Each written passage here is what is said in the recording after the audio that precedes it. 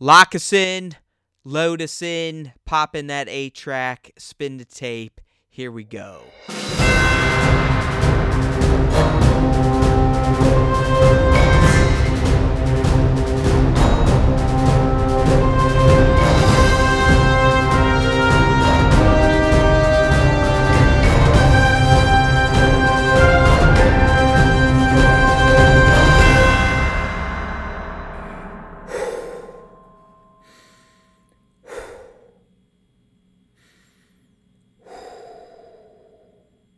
Hey now everyone, welcome back to our last Star Wars Celebration 2019 live cast. That's right, it's Matt and Nick, and I'm dragging a little bit of ass because I got a little crazy last night at some bar where there was naked people. I don't know what was going on. All I know is I started my night with a drink called the Hop Bomb, and those hops definitely soused my brain. So I may not have as much pep in my voice as usually. I'm trying. It's a bit of a struggle. Let's just say my day started with some vomit, maybe some pooping, and then it got better from there, Nick, because we got to attend live in person the Mandalorian panel of Star Wars Celebration 2019. It was beautiful. Which was well worth dragging my dead ass out of bed for after, 4 or 5 hours of drunk sleep. In a blizzard, too. I mean, we're in Chicago now. If you're here at Celebration, you know that the weather has taken a turn for the cold and blurry here on Sunday. It's not looking good. I mean, it's been kind of chilly the whole week, but at least the sun's been out. So, you're just getting hit with the old windy city stuff. But now it's just pure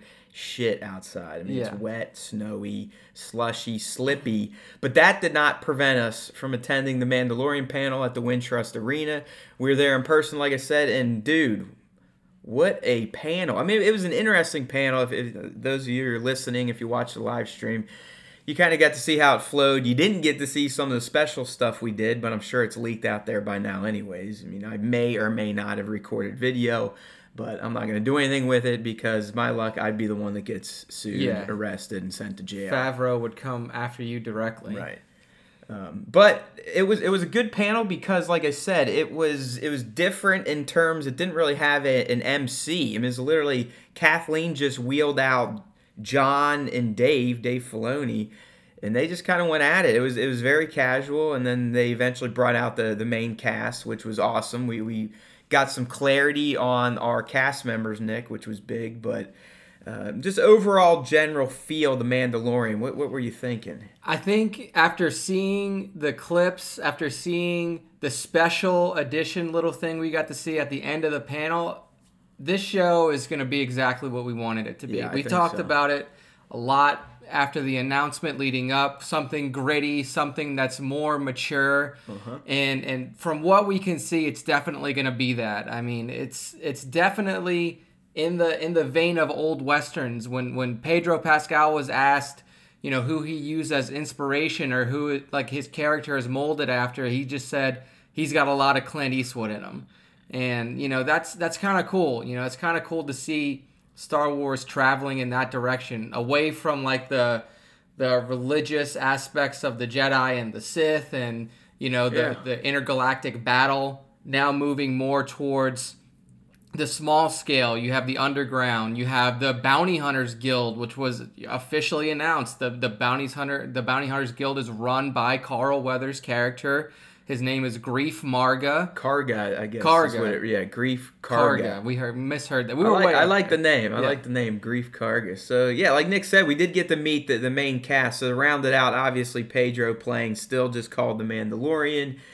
Gina Carano, I was way off on who she was going to be. At one point in time, we heard rumors that he was going to be given a bounty, which we got to see a scene play out, by the way, people. That was awesome. It wasn't just a trailer. We got to see a scene, and kind of the scene, I believe, will be episode 1 footage, sending him on his main mission. But anyways, we thought that possibly Carano's character, Nick, was going to be the baby that he doesn't kill for the bounty, and that they kind of would fast forward years later and they're fighting hand in hand kind of as like a sidekick. And I still think she may end up tagging along with him. I have a feeling this bounty's going to go bad. Yeah. And they're kind of going to get paired together. But you can tell, I don't think she's a full-on bounty hunter, because the scene we saw, he's like, hey, what's she Yeah, what is she doing? Who's she? Here? What's she doing here? You know, basically implying she's not a bounty hunter, but she's Cara Dune, who is an ex-rebel shock trooper, which is interesting in and of itself. And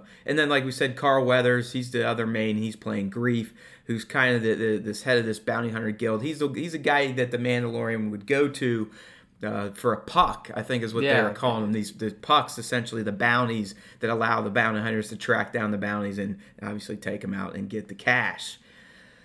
So again, like the panel was just super low key. Favreau and Filoni were just kind of interviewing each other, and then they brought out the cast, and they really couldn't say much. Yeah. So I guess what Nick and I, what we're going to focus on, we were shown a series of 3 videos. The first one was just pure behind the scenes.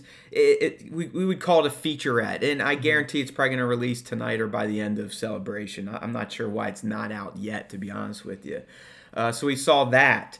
Then they talked more. Then we saw, like I said, I think Nick and I, we decided it's anywhere between a 5 to 7 minute clip. I mean, a full-on scene played out, probably from the first episode. And then we got the kind of the teaser sizzle at the end, which I'm still surprised has not been released in full. But whatever, we saw it, so we're going to go ahead and explain what we saw. So Nick, go ahead and dive into that little behind-the-scenes clip we got. The behind-the-scenes was really cool because Favreau introduced it as basically, you know, how we're doing the visual effects on this show, and people now know that Star Wars is heavily a mix of the CG animated stuff, and then also you have practical effects.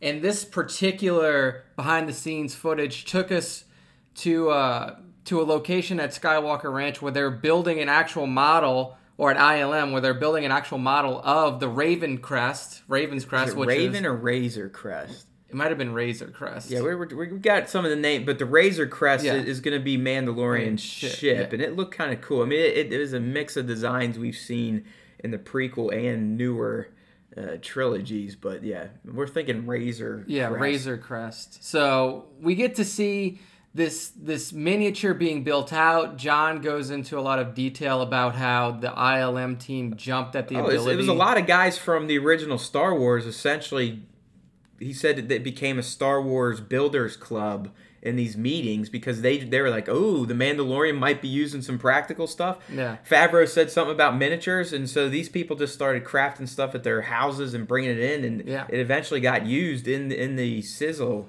teaser. We got to see the footage of the ship being animated, and it really was just a stationary miniature. So that we got that, but we also got, Nick, it was more of a, this is the Mandalorian, here's the cast. You know, there was interviews with Pedro. I think Gina was in there, Carl maybe. And you got kind of some B-roll looks of the sets and the practical stuff being used on the set in the world that was built. Again, this was all shot in LA, but it feels like it's set in that galaxy from far, far away.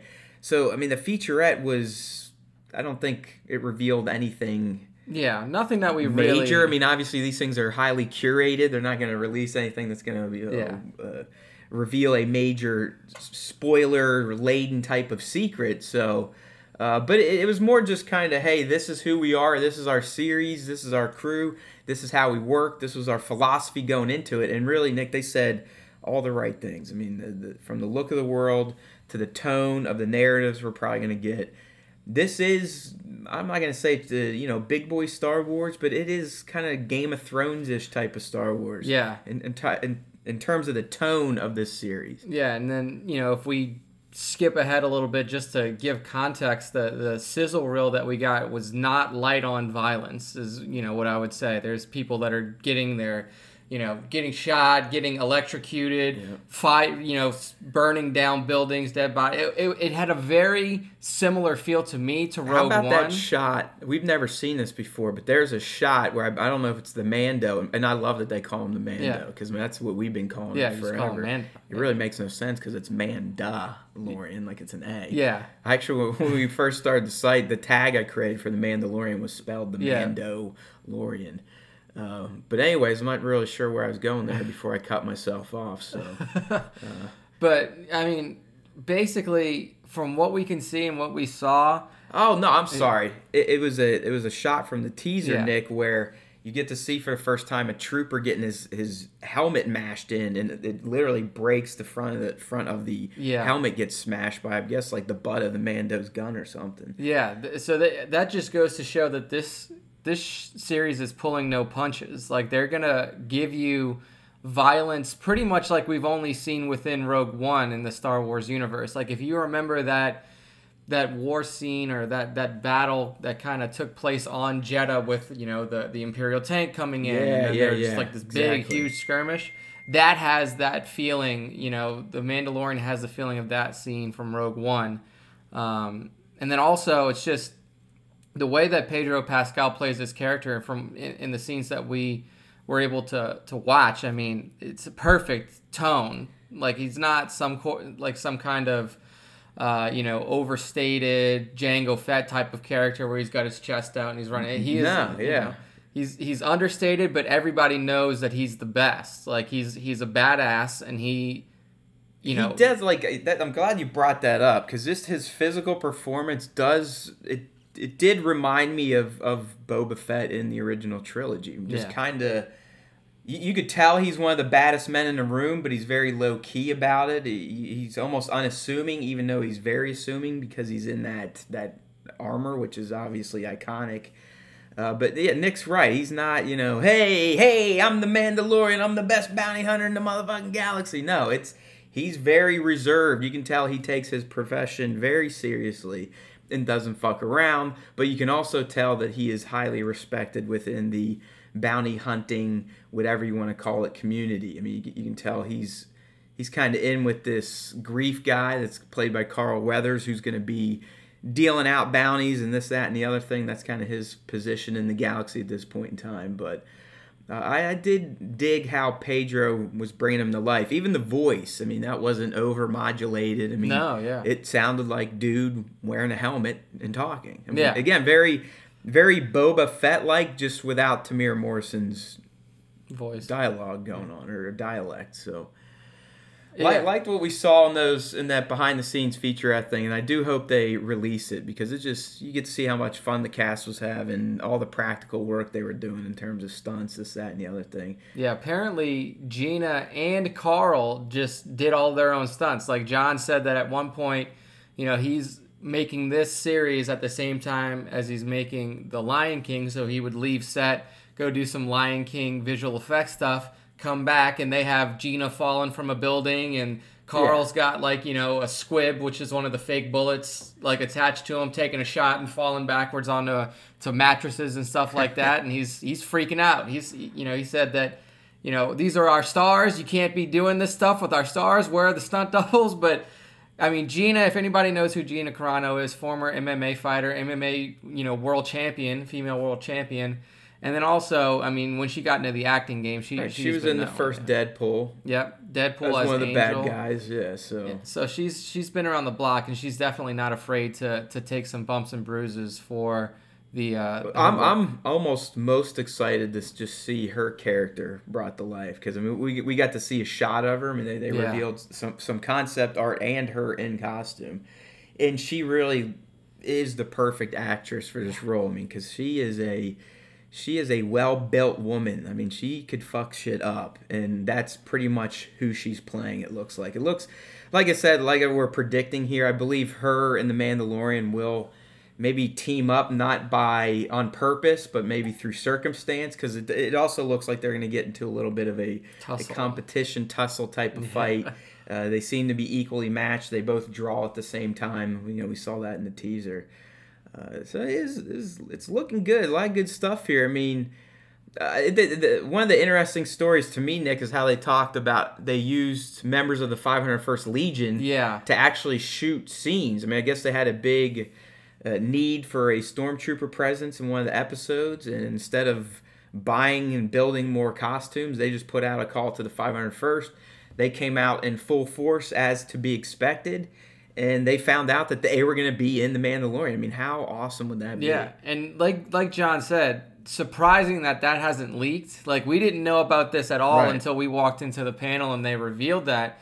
But, there was a big shot. We were looking at the big screen behind the the people on the stage, and the shot of the 501st there with all the main crew was fantastic. I mean, from all accounts, from Gina, from Carl, from John and Dave, like these guys and girls were professional. Like they came to work. They came with, I mean, Dave even said that their costumes were better than some of the props that they used. And they were showing people how stormtroopers would actually act, how they would march, how they would behave in an attack situation, this, that, and the other thing. So how to hold the gun, everything. That was just, I mean, that's awesome fandom right there. I mean, that again, we're talking fan service. That may be the theme of Star Wars Celebration 2019, at least from the big stuff we've seen. I mean, Fallen Order looks like we're getting some fan service thrown our way.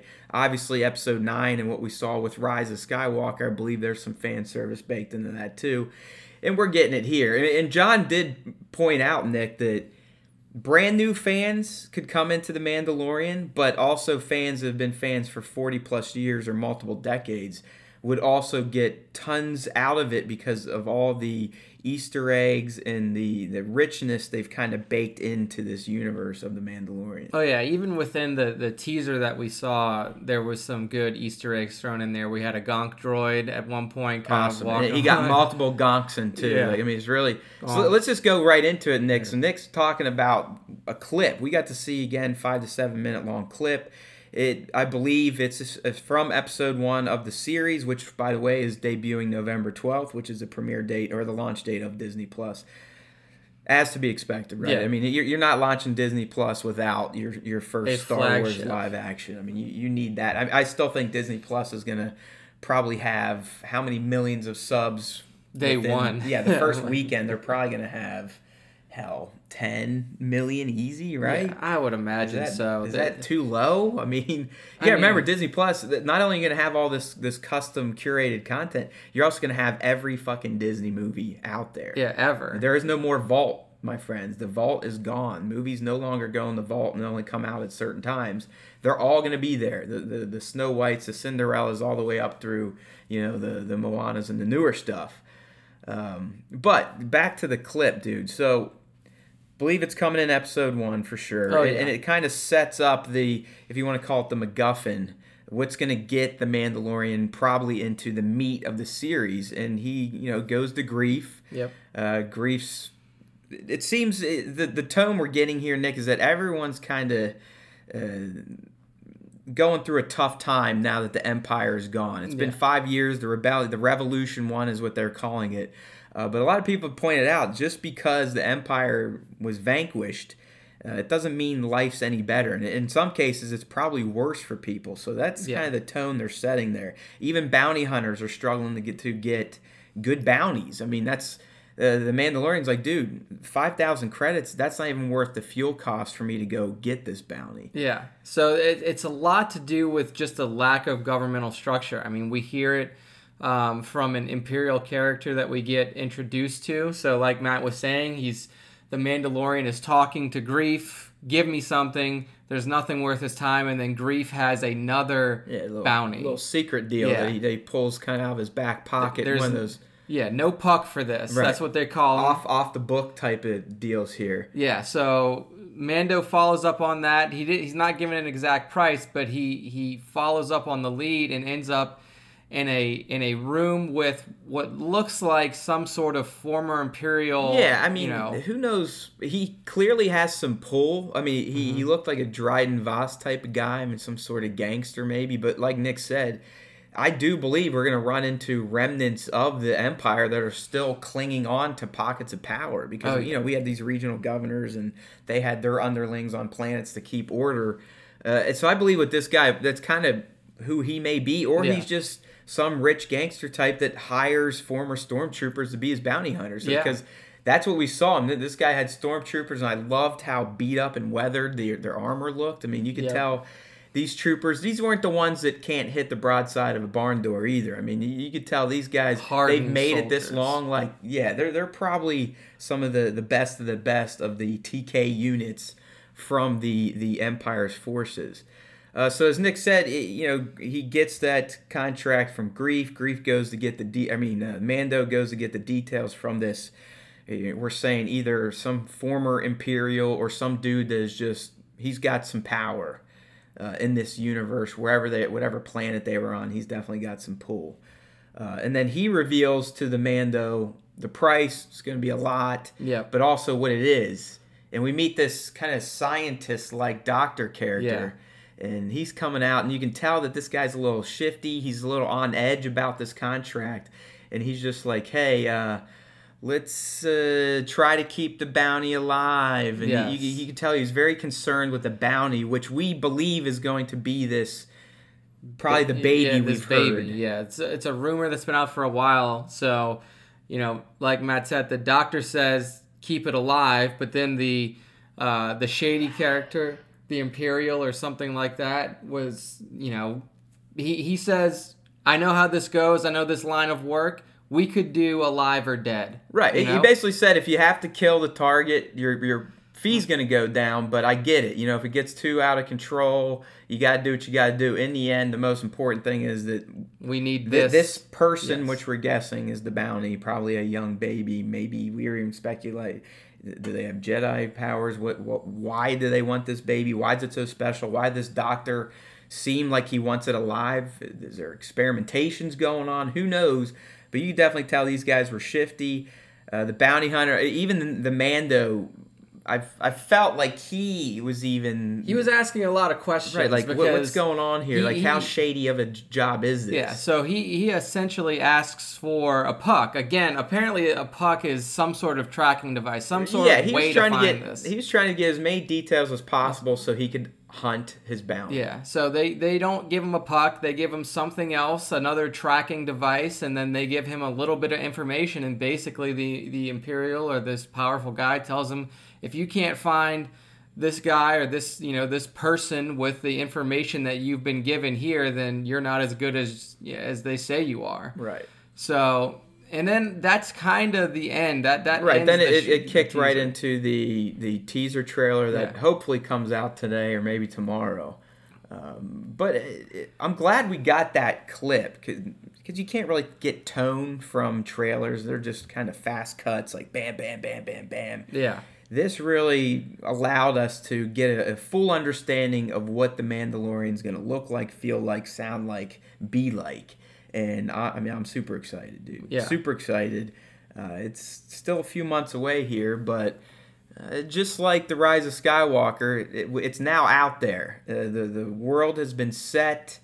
We can speculate our asses off at this point. So. Yeah, the characters are introduced, and now, once this type of information comes out at Celebration or any other types of events, they just build on it. So more will be coming out, maybe not immediately, but you can expect in the months to come that we get more information, more character reveals, more planetary names. Because like John said, with this type of series, they can introduce new planets, new people, new concepts, new weaponry, new species. And they're going to take full advantage of that.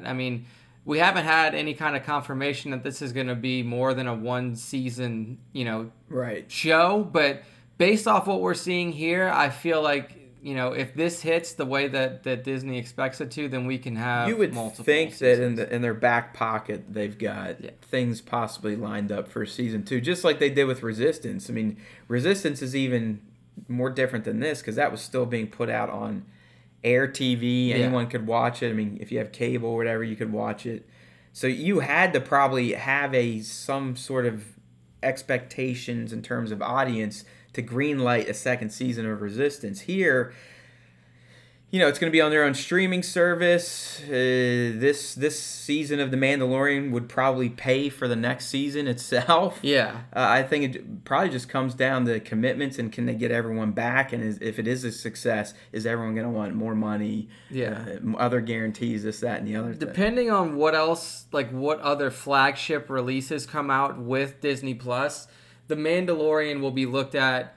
The success of The Mandalorian will be looked at within those subscriber numbers. So, we know we already have some Marvel television shows being talked about. You have a Loki show, and I believe you have I don't remember the other one, Hawkeye maybe? Winter Soldier and Hawkeye, like a team-up buddy cop type of show. Yeah. So, if those two shows are also, dropped at the same time as Mando, then you might be able to spread out the subscriber numbers and, the reasons for people to come to the platform a little bit more. But if Mando is your number one, then, if we jump up to 1 million subs very fast, that's going to look good. There's got to be some sort of internal measures they're looking at to go, hey, yeah, let's do this again. Let's give Favreau another 100 million and see what he does with a 10-episode run. Yeah, for sure. And he truly is kind of the showrunner. Yeah. I mean, it sounds like he wrote at least half of the episodes, half of the season, but he's not really doing any of the directing. I mean, that's going to be split up between Filoni,